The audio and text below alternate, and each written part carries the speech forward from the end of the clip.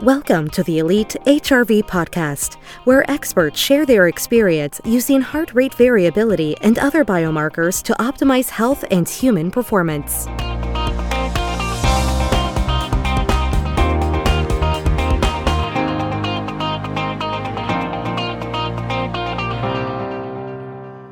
Hello, and welcome to another episode of the Elite HRV podcast. My name is Vivek Menon. I'm one of the core team at Elite HRV. So you might notice today is a slightly different episode of our podcast without Jason. But really, the main reason this episode is a little bit different is the public health crisis we are all in right now with coronavirus and COVID-19. This is a situation with personal risk for us here at Elite HRV, but probably also many of you.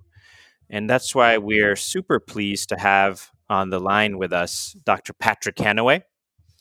Dr. Hanaway is a board-certified family physician with a degree from Washington University and residency at the University of New Mexico. He spent a decade as the chief medical officer at Genova Diagnostics, one of the largest lab companies around, followed by a tenure as the chief medical education officer for the Institute for Functional Medicine, where he was also the founding medical director at the Cleveland Clinic Center for Functional Medicine. Dr. Hanaway still serves as a research collaborator there, and he's also been the past president of the American Board of Integrative Holistic Medicine. And right now, he's busy with his family-to-family clinic with his wife here in Asheville. And very interestingly as well, Dr. Hanaway is an initiated shaman by the Huichol people in the Sierra Madres of central Mexico, and even incorporates those healing practices into his way of doing things. So really, overall, Dr. Hanaway, I feel like you bring sanity back to healing, and you're transforming the conventional boundaries of medical practice with the education, research, and clinical care that you do. So thank you for joining us. I hope I didn't miss anything in that introduction. Just that I'm a dad. Have two sons. Our whole family is here on our farm up in just north of Asheville, and spending as much time as we can out in nature as well.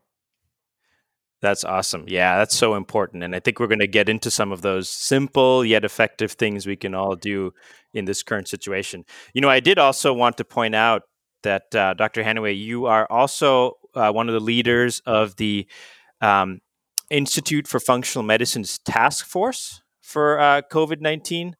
And, you know, as we were chatting before this discussion, you'd mentioned that there's some really interesting things going on with that task force and some knowledge dissemination that's happening. So, I would love to kind of maybe kick off the podcast with kind of what you're doing there, and then we can transition to some of these great questions. That'd be great, Vivek. Thank you so much. It's great to be on this. I'm a fan of Elite HRV and in particular, but in all tools that look at heart rate variability. I've been working with this both personally and in my clinical practice now for about 18 years. So it's not a Johnny come lately type of thing. It's really deeply understanding how these tools can be useful for ourselves and for our patients.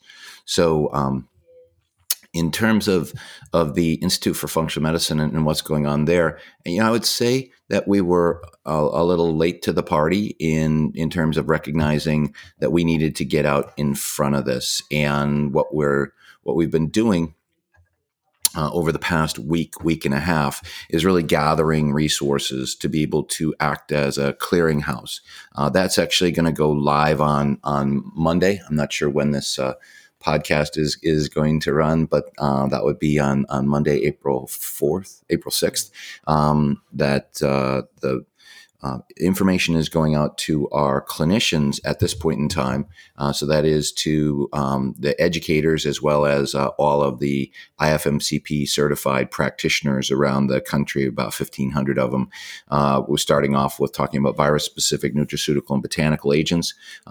Next week, our focus will be really on boosting the immunity and promoting resilience. Different components that will be done. We'll be talking more about HRV and stress in that time, as well as about nutrition. We're going to go into testing. We're going into deeper understandings of different kinds of herbs and supplements, both in prevention and treatment.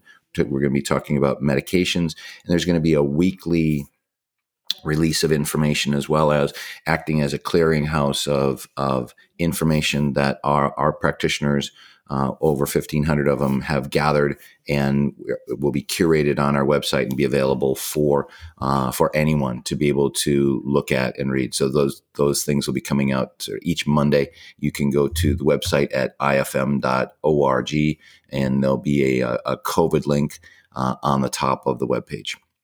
That's great. We will definitely include that in this and in as well as on our platform. So that's really looking forward to that. I think there's a lot of information that kind of is out there in the media and other sources. There's we've polled our audience, and we received a ton of questions on the topic of what we should do and how we should approach this situation for ourselves and our loved ones.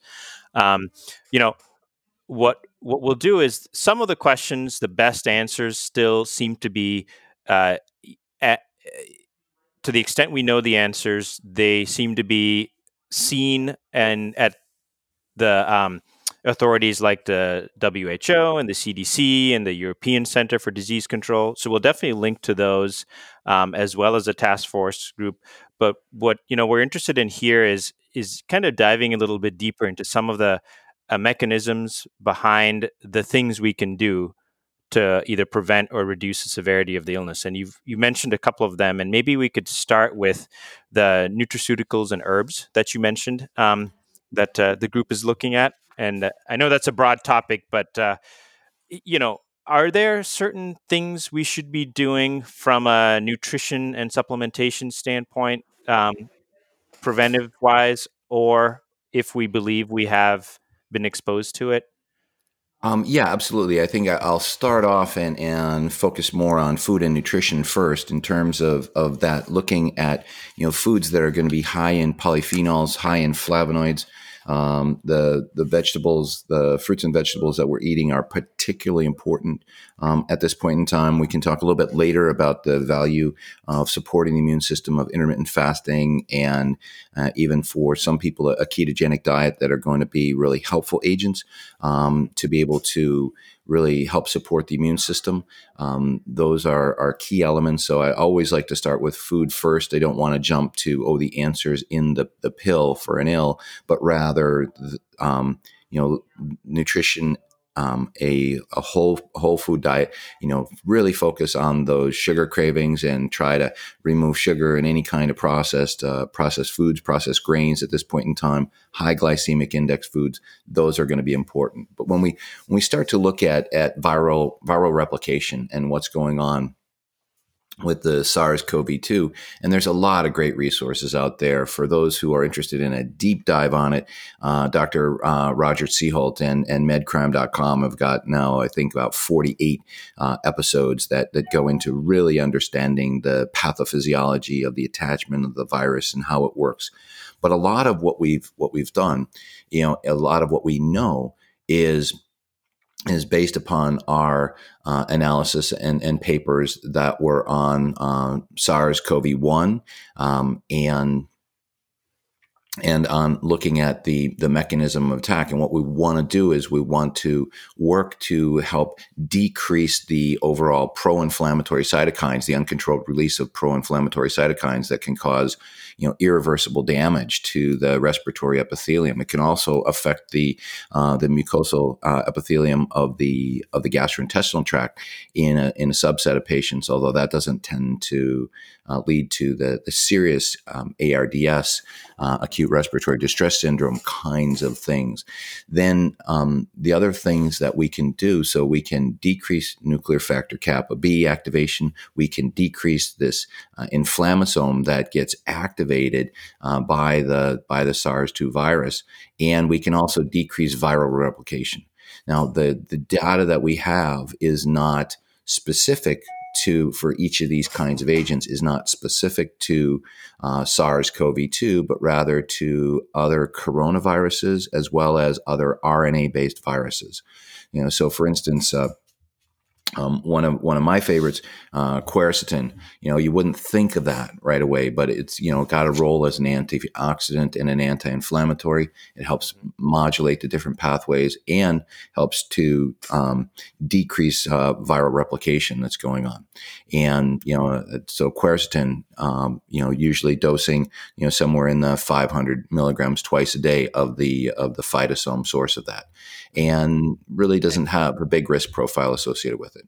And then, Dr. Hanaway, when we talk about quercetin, is the mechanism via zinc and its impact on zinc? No, it's not a zinc-specific mechanism. It actually helps to modulate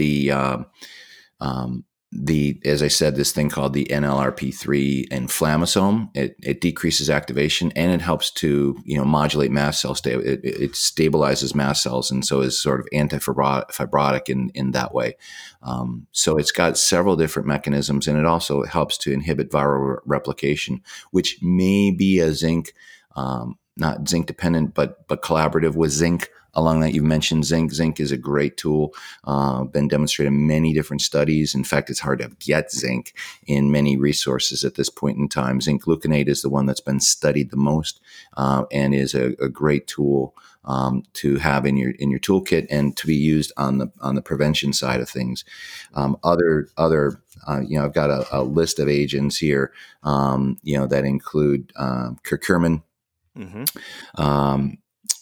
Elderberry. Elderberry is a little controversial. There have been some questions about elderberry, that it may actually precipitate a thyroid storm or may be at risk in patients who have autoimmune disease. There's no data on patients with autoimmune disease of it being a risk. Certainly, we've used elderberry for a long period of time in helping to decrease influenza, another RNA-based virus. And so, taking 500 milligrams of that per day, although there has been some caution raised and the risk in elderberry may be a little higher once people become infected. So if you have a fever, sort of the judicious thing is to say, probably don't continue on it after that period of time.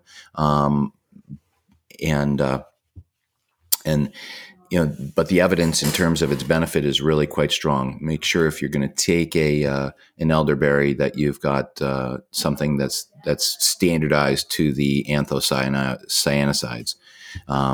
So I say, great for prevention. If people start having a fever, I'd stop that.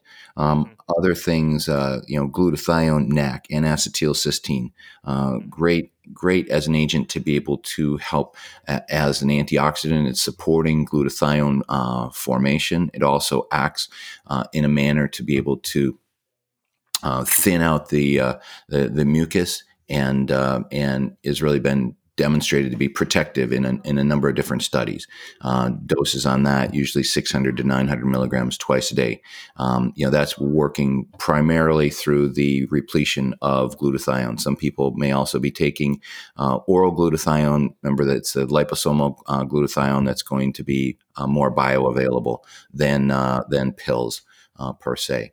Other agents that I like. Green tea. I drink lots of green tea. It's the beneficial catechins that are present in the green tea. And now some people will take EGCG, epigallocatechin gallate, at 225 milligrams per day. There is some rare but significant hepatotoxicity that can happen at that dose of EGCG. So I'm generally, when I'm talking about that, I'm saying, gosh, it'd be so much better if you drank 2 to 4 cups of matcha a day and use that to substitute for your coffee. And that's got all the benefits, and it doesn't have the risk profile, the harm profile that you get if you take the EGCG supplement. And it's tasty, and it's a fun routine to make yourself a cup of matcha. So Yeah, I've been really in the past.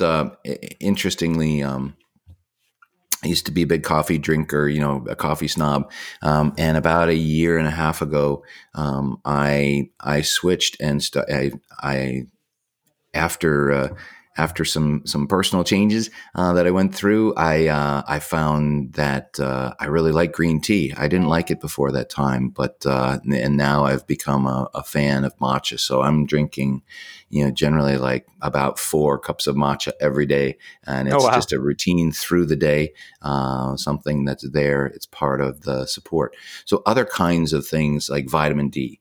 Vitamin D. There was one paper that came out by an integrative medicine group that raised questions about vitamin D, but actually the safety profile and risk of harm of vitamin D is tremendously good in terms of its mechanism of action. It stimulates antimicrobial peptides and defensins. It helps modulate the regulatory or the Th17 cells. It decreases the expression of transforming growth factor beta. It decreases cytokine expression. All of these things, great mechanisms of action and really good outcomes data. The one study that had been indicated that it could potentially be a problem was in a mouse culture model in 2001. And the group followed up that study a year later and said, oh no, that's not really a major effect. It was looking at one specific action of vitamin D in its effect on the ACE2 receptor, which is where SARS-CoV-2 binds in the lungs and on the respiratory epithelium, is on that specific receptor. It also, to digress for a moment, it's also why there were some questions early on about, well, what about patients who have hypertension who are on medications like an angiotensin, an ACE inhibitor or angiotensin receptor blocker? And there have been some evaluations epidemiologically looking at that, saying, are people who have hypertension and on those drugs at a significantly increased risk? And the answer is no. So we do not recommend, if people need to be on those kinds of medicines, there is no benefit to go off of those medicines at this point in time. That was sort of a wondering early on because of the mechanism of attachment of the coronavirus onto the respiratory epithelium. Yep. This is really interesting, and but a couple thoughts spring to mind. One is you mentioned earlier on Dr. Seahult and MedCram. That's his lectures have become like a nightly ritual, and for me. And he will link to this in the show notes, but he in particular had a really nice breakdown of the ACE2 receptor and the role of the ARBs and ACE inhibitors, so these blood pressure medications, and what they do to ACE2, and then also how the coronavirus fits in. So yeah, I watched that one. I was somewhere in the early 30s, I think, of that. But I do know exactly the episode that you're talking about. And, for me, it's very helpful. I don't remember that stuff. Medical school was a long, long time ago, more than 35 years ago.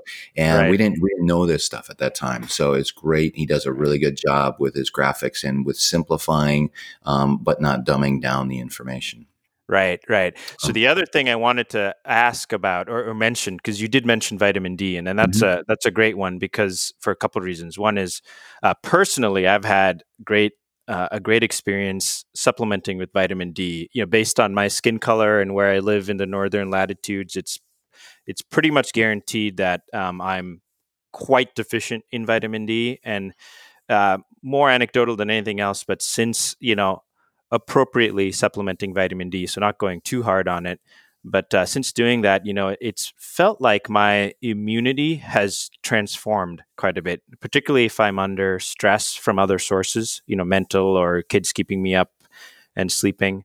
And so vitamin D seems like a good thing to explore, considering that most of the world's population is coming out of a winter with less sunlight and are now essentially at home for large periods of time, indoors largely as well on top of that. And so there's probably some deficiencies to consider when it comes to what vitamin D does.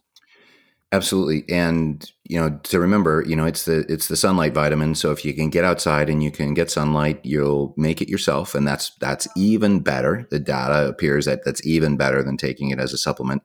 But, for those who are in larger urban environments and don't have the capacity to be outside in nature or out in the sunlight to the same degree, certainly vitamin D, usually I'm recommending for patients at 5,000 IUs a day in the northern latitudes.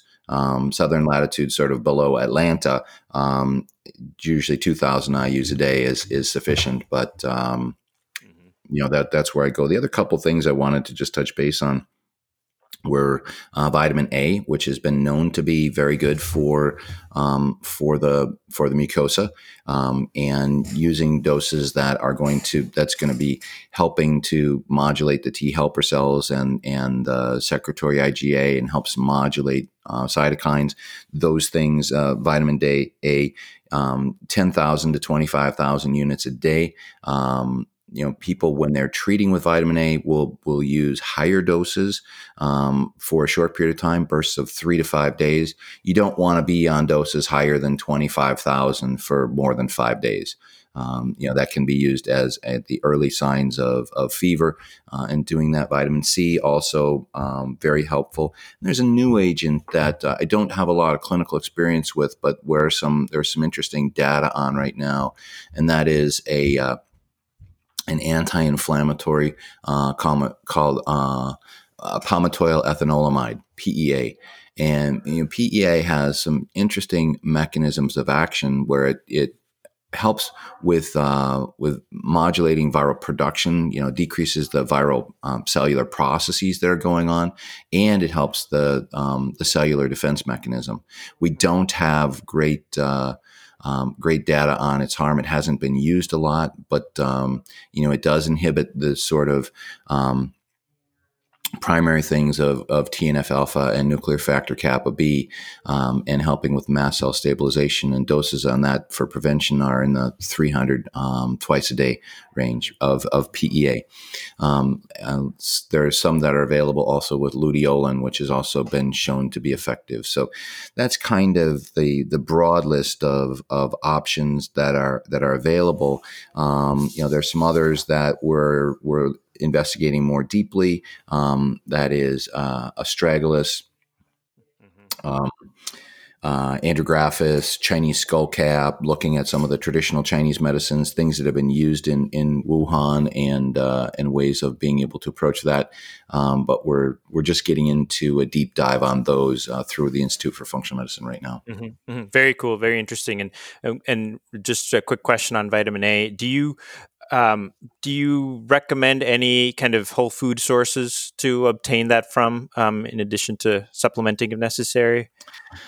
Every one of these things are going to be better in a whole food source, every single one of them. So by both getting carotenoids as well as getting vitamin A, vitamin D, through various kinds of oily fishes and sardines and things of that nature, cod liver oil, all of those things are great, are better sources. If you can get it from food, it's better than getting it from a pill every time. Mm-hmm. Yep, that makes sense. We have I have a 5-year-old and a 2-year-old, and we were surprised by this, but they actually like the taste of cod liver oil. And so part of me wonders, maybe we're just conditioned to think it tastes poorly, or has a funny taste. But just as a funny anecdote, the kids love their dose of cod liver oil. Well, I think it's an important thing that you're saying, and that introducing our children to whole foods and a well-rounded palate, and not overdoing sugar, or really avoiding sugar early on, helps them to have a much broader range of tastes than are the kids who are eating, Captain Crunch and all the sugary cereals. And unfortunately, even a lot of things that we get in our organic markets, when we're going down that aisle of cereals, and they may look all great and organic, but they still have a lot of sugar in them. So we need to be particularly careful and with our kids about that, because we sort of raise them with a Right. sweet tooth, as unfortunately many of us were raised with that promotion of the sweet tooth. Right. Right. That's a great point. Yeah, it's something that we don't really think about as being so pervasive, but you're right, especially as a child. On that note, actually, one of the things you'd mentioned, Dr. Hanaway, was kind of a ketogenic or low carb diet and its impact on either inflammation or immunity. And is there, obviously one of the benefits of that kind of nutrition protocol is hopefully reduction in these processed, high glycemic, sugary ingredients. Is there anything else to that nutrition protocol that might be helpful in this situation? Besides obviously the reduced intake of sugars. Well, I'm a big fan of the ketogenic diet, across various kinds of applications, and so seeing that in people with diabetes, prediabetes, it does appear from the epidemiologic data that when we look at, well, why are younger people getting sick in the United States, and so we see that 40% of the cases are happening, or I'm sorry, 30% of the cases are happening in people who are from 20 to 44 years old. 20% of the hospitalizations. This wasn't seen in China at all. And one of the main factors appears to be obesity, that there's a threefold increase risk of developing serious infection and hospitalization if you are obese. Now, when we look at the data on this, sadly enough, what we see is that 72% of the American population is overweight, and 40% of it, 42% of it is obese. And that's increasing the risk. And so, looking at using the ketogenic diet to decrease the sugar's feeding the viruses. So that's a key factor in what's going on. So, looking at the low glycemic index approach, one that is a low carb. I like to think about a Mediterranean low carb diet. Which sounds counterintuitive, but really, if we pull out the pastas and the breads from that, and even we pull out those things, we can really do a lower carb diet, something that's more in the 20% range, or we can take it all in those cases of patients who are willing and ready to be able to do it, a ketogenic diet. Now, one of the things I want to highlight about the ketogenic diet from my own research and investigation on this, and one of the things that I spend a lot of time on, both before and through my work with Genova Diagnostics, and so I teach about the gut microbiome. I've been teaching about that since 1991. We didn't call it that back at that point in time, but the role of dysbiosis and imbalances in the gut microbiome, so-called dysbiosis, leads to an alteration of the T regulatory pathways. And so we see that the danger-associated molecular patterns and the pathogen-associated molecular patterns, DAMPs and PAMPs, that are upregulating the inflammatory pathways, is that when we have dysbiosis and when we have obesity, these people are driving the inflammation, the inflammasome. They have inflammation that's sort of inherently there, and it's driving the process. And so we can see it's sort of like adding fuel to the fire that's going on. And so the dietary approaches of a low carb diet, of a low glycemic index diet, of a ketogenic diet are all going to be helpful. But the caveat I want to add here, and this is emerging, so I'm looking at trying to understand some data that I'm seeing put forth. I haven't been able to evaluate the validity of it yet. I'm going to go two ways here. So first, I'm going to say the carnivore diet is said that your microbiome is great on a carnivore diet. I'm not convinced of that. I want to see the data on that. But what we have seen with people who are on a ketogenic diet is that it does tend to decrease the diversity of the gut microbiome. And we know that that's a critically important factor in talking about the health of the gut, the health of the microbiome, and the health of the body as a whole, and is an indicator, a pointer to what your overall nutritional status is. So the key thing is actually ensuring it's not just about getting, 70, 80, 75, 80% fat in the diet, but it's necessary to be able to ensure that you're getting adequate variety of phytonutrients and flavonoids through the vegetables that you're eating. Mm-hmm. And, so like almost a ketotarian kind of approach. And you can eat, like from my perspective, eating as an omnivore is great, and being ketogenic, eating as an omnivore. But I see a number of people who go ketogenic and are really limiting the food choices that they have. And you need to have an expanded opportunity of 9 different kinds of vegetables every day, and looking down and seeing the phytonutrient spectrum of a rainbow color of whole foods on your plate. At least one meal every day, you should look down and see 5 different colors on that plate. That's really where the benefit is. And so as a ketogenic diet, when I'm talking with patients, that's what I'm emphasizing, and also then if you're really going to go ketogenic, I feel like you need to understand to be measuring your beta hydroxybutyrates. There's some good tools out there available. I'm much more of a fan, just to dive into that for a moment, while you can use a urine test over the first couple weeks to see, am I starting to get into ketosis? Once your body gets acclimated to it and you've dealt with the insulin resistance that's going on, your body will start holding on to those ketones. And so you really have to measure it through. I feel like the best tool is a blood stick, and the couple that I've seen and use are the Precision Analytics and the Keto Mojo. They're great tools, and measuring that and looking at, am I in nutritional ketosis? Somewhere between 0.7 and 1.5. You can go up to 2.0, but if you're in the 0.7 to 1.5 range, you're doing well on a nutritional ketosis, which is different than therapeutic ketosis. But nutritional ketosis will take you where you want and need to go. Mm-hmm. So Wow. Yeah.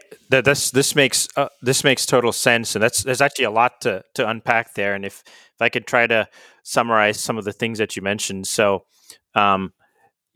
with specific to the ketogenic diet and kind of going lower carb, it makes sense to me that if you're transitioning to that from a diet that's been rich in high glycemic sugary calories, that there's probably some beneficial impact to the gut from just cutting those out. But over time, not having all those phytonutrients and the variety of fibers and vegetables, it also makes sense that gut diversity can be impacted. And that's important because it really does feel like, our gut microbiome is this gigantic pharmaceutical factory that we harbor, and it's manufacturing all these drugs that are impacting pretty much every organ system in our body, including our immune system and the adaptive immune system. And so making sure that that pharmaceutical factory is appropriately tended for probably means that you're going to have a better inflammatory status. And so you're probably not going to present some of these other diseases of inflammation, including, obesity and hypertension and cardiovascular issues and diabetes and all this other stuff. So to me, it does make sense how the right structure of a ketogenic diet can really help not only reduce inflammation, but potentially then maybe get you a little bit less at risk for developing more serious issues with SARS-CoV-2. Is that a fair statement? I know we probably don't know that, but well, it is a fair statement, because we do see what the role of the gut microbiome is in activating the NF kappa B, through what are called toll-like receptors. Now, one thing I want to highlight around this is that, what I see in a number of different recommendations is then it'll say, oh yeah, and take a probiotic, and I'm particularly resistant to that. I would say that in my career, 20 years ago, and more, 30 years ago, I was saying, take big doses of probiotics of lots of different strains. What we now have a better understanding of is that probiotics act in very specific probiotics act in specific ways. And we don't know which probiotics are acting in specific ways in relationship to SARS-CoV-2 and COVID infection. So non-specifically telling people to take probiotics to me is not a rational thing. Taking foods that are cultured foods that have been used in different cultures over time is a great thing to do, whether it's kimchi or sauerkraut or kefirs and things of that nature, yogurts. But where I'm focusing more now is, well, let's focus on prebiotics. Let's focus on the absorbable fibers, such as acacia root, larch, Mm-hmm. and being able to use inulin, using those kinds of things. And I also particularly favor the agents like blueberry extract, cranberry extract, grape extract, and what's the other one I'm looking for? Cranberry extract. All of which the flavonoids that are present there have been shown to help the anti-inflammatory bacteria to be able to grow. So using prebiotics and using those kinds of agents to be able to help the beneficial bacteria within you to grow, because we don't know which probiotics are going to have the antiviral effect that is being desired. And non-specifically taking probiotics isn't necessarily going to help your gut microbiome to move into a more balanced state. I like to talk about probiotics as tourists. They're transient. They move through. They don't stick around. The data is there. It's pretty clear. Now we're learning there may be a small percentage of them that stick around. But, I can say that over the past 25 years of living in Asheville, I see a lot more tourists. I'm not convinced it helps the economy of us. It helps in the short term. It changes things. It definitely changes things, but it doesn't actually lead towards long-term sustainability. And so we don't want to create a dependence on that. We want to use food as the food to feed our own gut microbiome, get it in balance and feed that properly. And so my focus is more on prebiotics and using those things, such as the agents that I've just mentioned, to be able to help the beneficial bacteria within your own gut to be able to grow. Mm-hmm. That makes perfect sense, and so you're kind of you're teaching yourself to fish rather than trying to just get get free fish. Metaphorically, yes, Yeah, indeed. yeah, Mhm. yeah. So on And that, to say, and there are situations where people need fish, where you need to use a probiotic for a specific kinds of thing. I'm not anti mhm. probiotics. I'm just saying that they're specific and targeted, and we don't know what those specific and targeted probiotics are to be able to support our immune system to decrease viral replication at this point in time. Right, that makes sense. And so on the while we're on the topic of nourishing and supporting the gut microbiome, and we've talked a lot about the prebiotic fibers, the nutrition from foods, and from a lifestyle standpoint, what role does exercise play? And can we use exercise today, as a way to not only nourish the gut microbiome, but by doing that and perhaps other things that exercise does, help boost our immune systems and put ourselves in a better position here.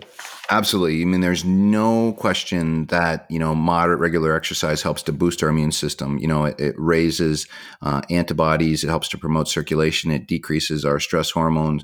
All of those aspects are very important. And so we see exercise as having, a great and wonderful role in the process of how to be able to support our immune system overall. We don't want to miss that.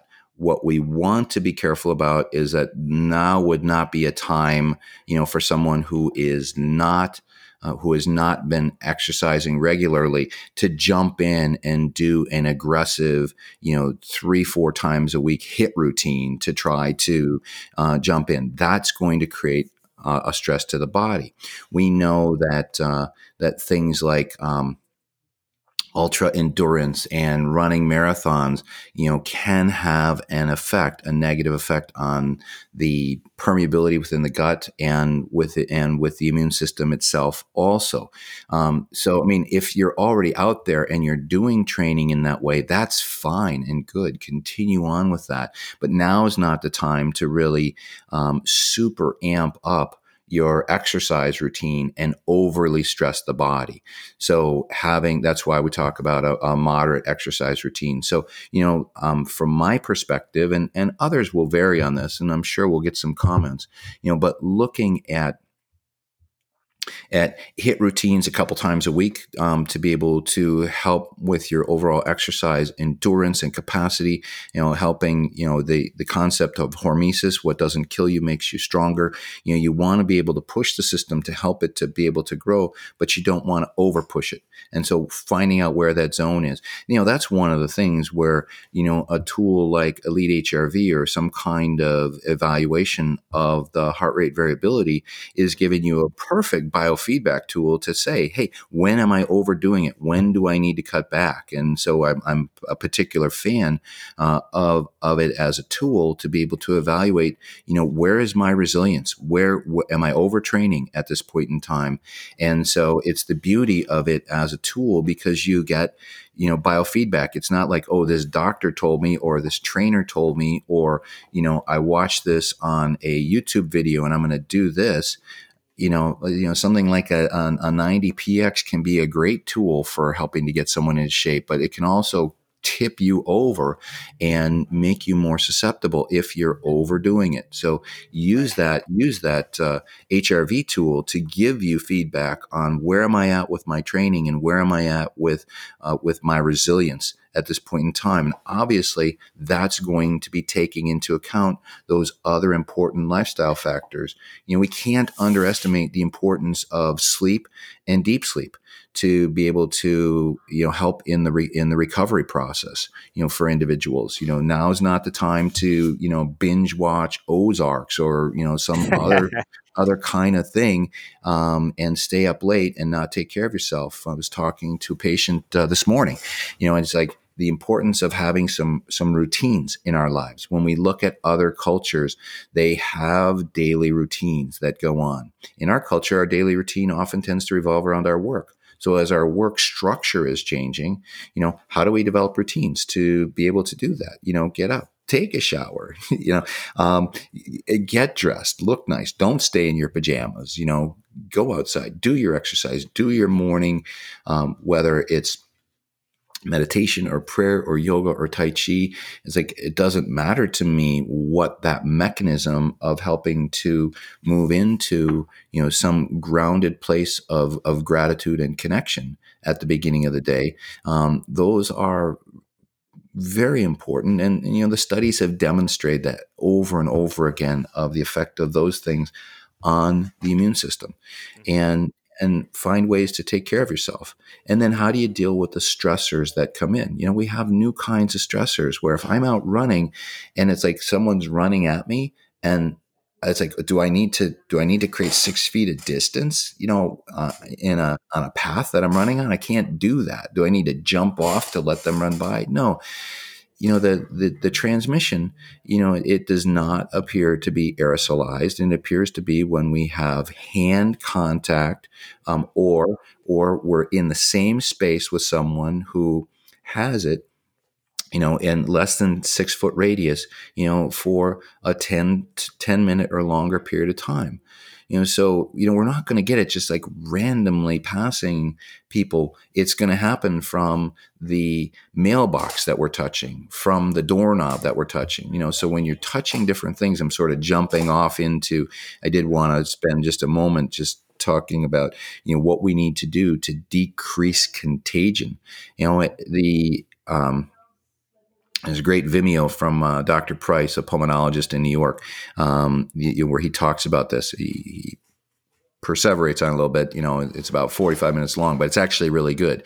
He's just talking about like, use soap and water, wash your hands. You touch something, use Purell, use something, but clean your hands after you touch something. If you're going out and you've got to go, or someone's got to go to the supermarket, the grocery store at some point in time. Okay. So, wash your hands before you touch the cart, clean the cart, use the cart, when you're done, wash your hands again. You go and get in the car, wash your hands. You get home, wash your hands.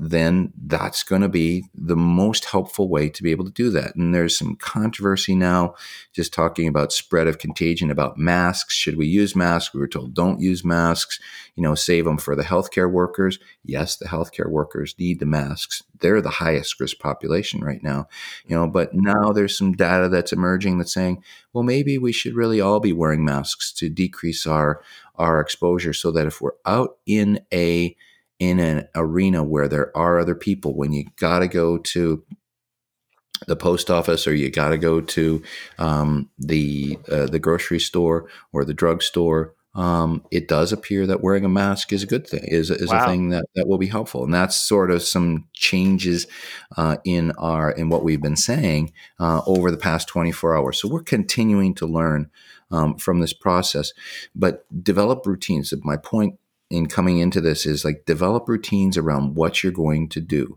Because if you're relating to every single thing, if you're relating to the UPS driver dropping off your Amazon package as a threat, it's like, you just have them leave it on the, have him leave the box, outside your door. You don't have to engage him. Put a note on your door that has a signature on it, says, I signed for everything, and he'll leave it outside your door. And then, go, and when you get it, use some gloves, get it, open the box, get the stuff out. If you want to be really specific about it, you can wipe that down. I think that there's an overdoing of that, but the key thing is washing your hands, so that your hands are clean when you go and you touch your face. Because we say don't touch the face, but ultimately we're going to do that. If your hands are clean, you're fine. So keep taking care of it in that way. That's the key piece around helping to decrease contagion. Mm-hmm. And is there do we know at this point how long on different surfaces the virus sticks around? You know what I mean? If you needed to just leave it outside, do you recommend any amount of time? 48 to 72 hours on hard surfaces, on stainless steel and glass. We don't know the answer on cardboard.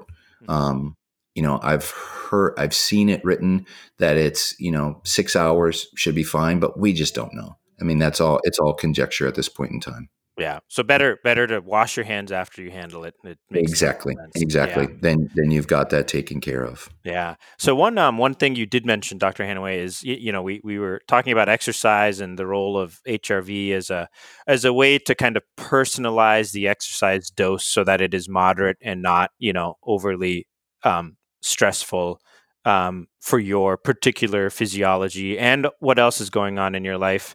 We also talked about kind of anxiety and mental stress and how that can also weigh on you and literally the immune system.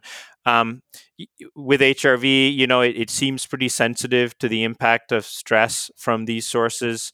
Do you recommend anything that we should be doing when looking at something like HRV or other biomarkers about our immune status or risk of illness? Is there anything there we should be looking at? Yeah, the inflammatory markers are kind of notoriously insensitive. So even something like highly sensitive CRP, which is probably the best blood-based biomarker that we have to be able to look at inflammation. I see many patients with autoimmune diseases whose hsCRP is completely normal.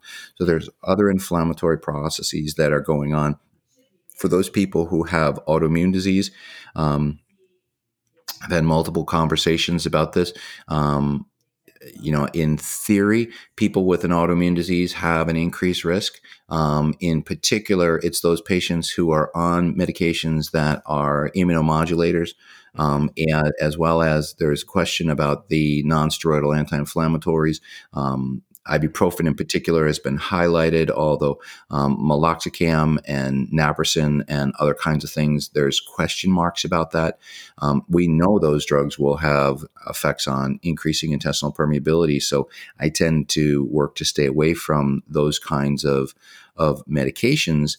But in talking about risk factors, I'm thinking more about what medications people are on and having multiple chronic diseases. Those people are going to be at greater risk. So those who have an autoimmune disease probably do have some increased risk profile. We don't have clear data on that at this point in time. Those with an autoimmune disease who are taking some kind of immunomodulatory or immunosuppressive drug, methotrexate, Imuran, a biologic, anything that ends in MAB, infliximab, is an example of that. Those are people who are at increased risk of having, because they are actively suppressing their immune system. So those people need to be particularly careful. Are there other biomarkers that we have? Looking at dysbiosis in the gut is helpful to look at that. Looking at secretory IgA in the gut are helpful indicators or pointers to where there's an imbalanced immune system that's going on, but we don't have great blood-based biomarkers, which is why I particularly like the HRV tool, because it's going to give me real-time information about what's going on. It's going to tell me about where things are at in that parasympathetic sympathetic tone. Am I reaching a place of coherence within that? And that to me is really the key thing. And what can I do to be able to change my routine and be able to get the feedback that shares and shows information to me? And I want to just tell a personal story about this, if I can. Mm-hmm. And that is, so I've been monitoring my heart rate variability every day now for about a year and 8 months. And, I went through and I said, well, gosh, my HRV is much lower than I thought it would be. And I would have ups and downs, but, so I said, okay, well, I need to really, at that point in time, I was eating keto and doing that. And it's like, oh, well, that doesn't seem to be enough. And so I doubled down on my own prayer and meditation practice, in terms of kind of going from, once a day to twice a day for 20 minutes. And that didn't really make a difference for me. It helped me feel better, but it didn't make a big difference for me. Began to focus more on my sleep and ensure that I got at least 7.5 hours of sleep a night. I notoriously would not get enough sleep. That made a little bit of a difference, but not a big difference. Then I started spending time in nature. On the land that I live on, we have some trails, and very fortunate in that way, but not to get exercise. And I was doing an exercise routine during that. Hit 2 to 3 times a week, so sort of doing all the right elements, and the HRV was stable, but it wasn't high. It wasn't, the overall amount of looking at where things were at was, sort of consistent with a 40 to 50-year-old man. I'm 60, but I'm like, how do I get it down to, being in the state of a 20 to 30-year-old man? And I started spending time in nature, just to wander and spend time in nature. It was more creative time. It was more reflective time. And my HRV went up incredibly. It almost doubled. Wow. Now, that tool is not the Elite HRV tool. That's the Aura tool. So, a little different measurements, but, looking at the same kinds of things. I use both. I use the Elite HRV in the morning, and I have the Aura.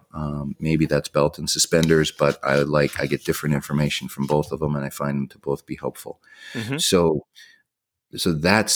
it's going to be different. My point is, it's going to be different for each of us. Use yourself as the experimental tool to find out what are the things that make a difference in my HRV, and begin to incorporate those into your daily practice. That's the key thing.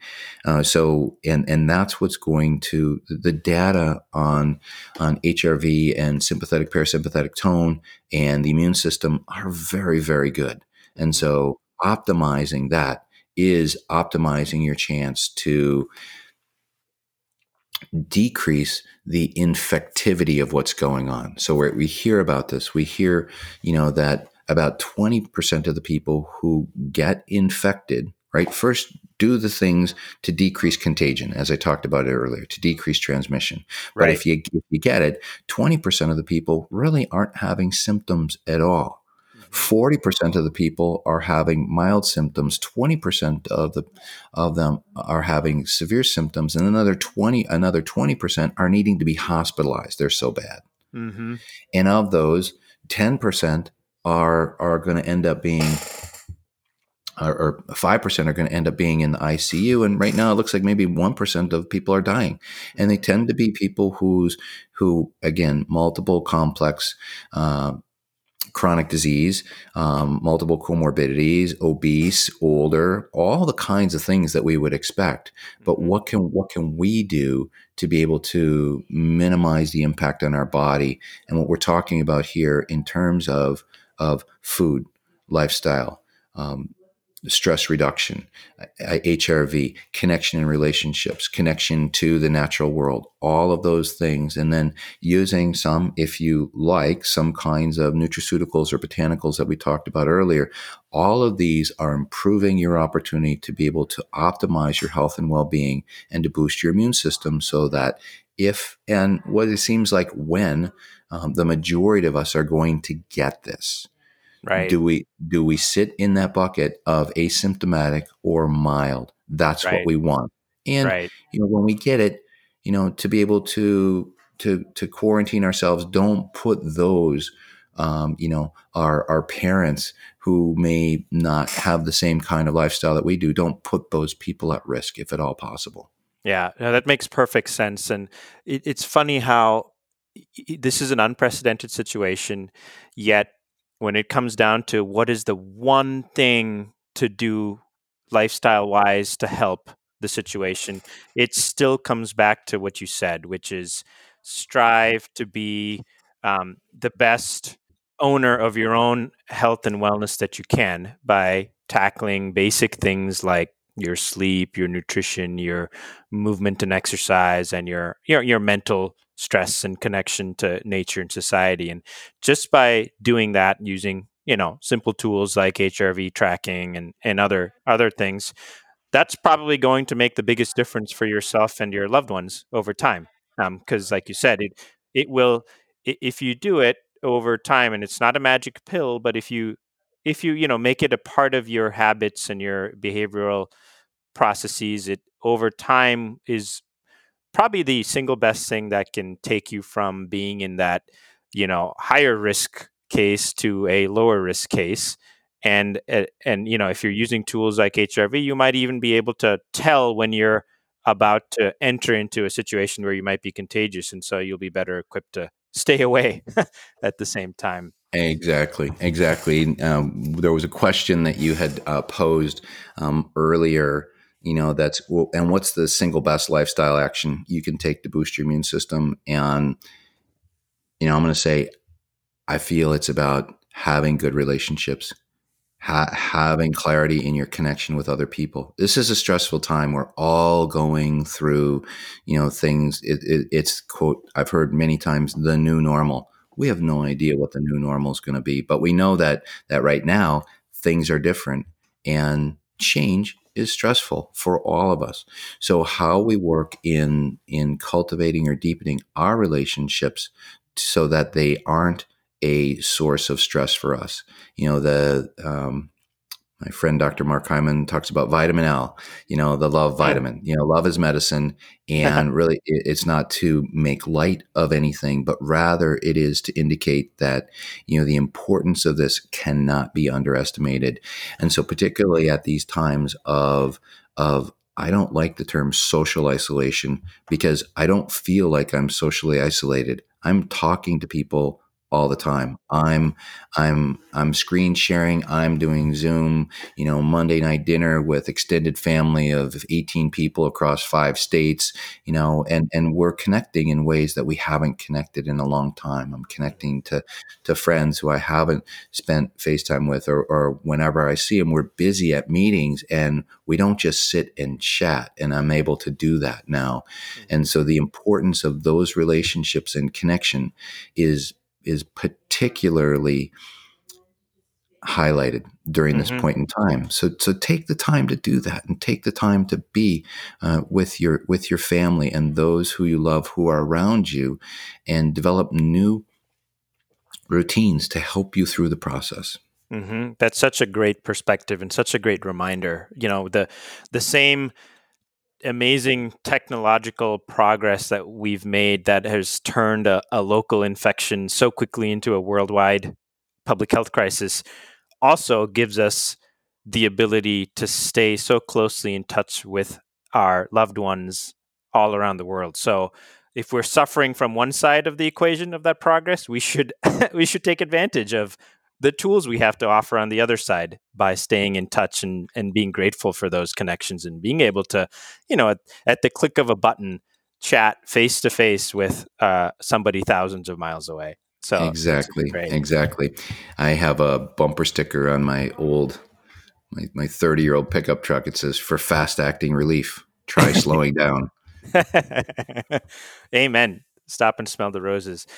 Well, I know that speaking of relationships and depth of relationships, we're really grateful to you, Dr. Hanaway, for taking the time in such a busy and intense period to talk through some of your wisdom with us. I know we want to be mindful of your time, and I think we're kind of coming up against your other commitments. Is there anything else we should you'd want to chat about or mention regarding the current situation for our audience that we maybe haven't hit on at the end? Well, we have touched on it, but it's more of putting a point on it, and that is that we're at a time where we now begin to see that the busyness and the frenetic nature of our lives is one that has tended to put us at risk, and that by connecting to ourselves and what's going on, using tools like what we've talked about. And, I am a big fan of the HRV tool as giving sort of immediate feedback on how am I doing? So it doesn't become a mental justification, but rather there's some objective data that says, wow, I'm actually more stressed than I thought I was. Giving the feedback, connecting to ourselves, connecting to each other. We talked about relationships, and connecting to the natural world. While things in our mind are frenetic, when we walk out in the natural world, it's spring. Things are coming forth. Take time to do that. Connect to self, each other, and the natural world. Um, that to me is the most important message of what we can do. Be kind to yourself, be kind to each other, and use the kinds of tools that we've talked about here to be able to help and support you on that journey. Wonderful. I couldn't have put it better myself. And if we take anything away from this discussion, I think that's a great place to start with. So thank you, Dr. Hanaway, for enlightening us. We will definitely link to the information the task force group puts out, and it sounds like there's going to be all kinds of really interesting things coming out each week. And certainly there'll be lots of questions and lots of learning along the way. But I'm optimistic that we'll come through this and we'll all be stronger for it afterwards. But in the meantime, thanks again for the time, and I really enjoyed this discussion. Well, thank you, Vivek, and to Jason and the whole Elite HRV team and the work that y'all are doing in the world, helping to have a tool that gives people the opportunity to really improve their own health and well-being is a great service and an important thing at this point in time. Thank you. Thank you. You're welcome. We will chat soon, I think. Take care.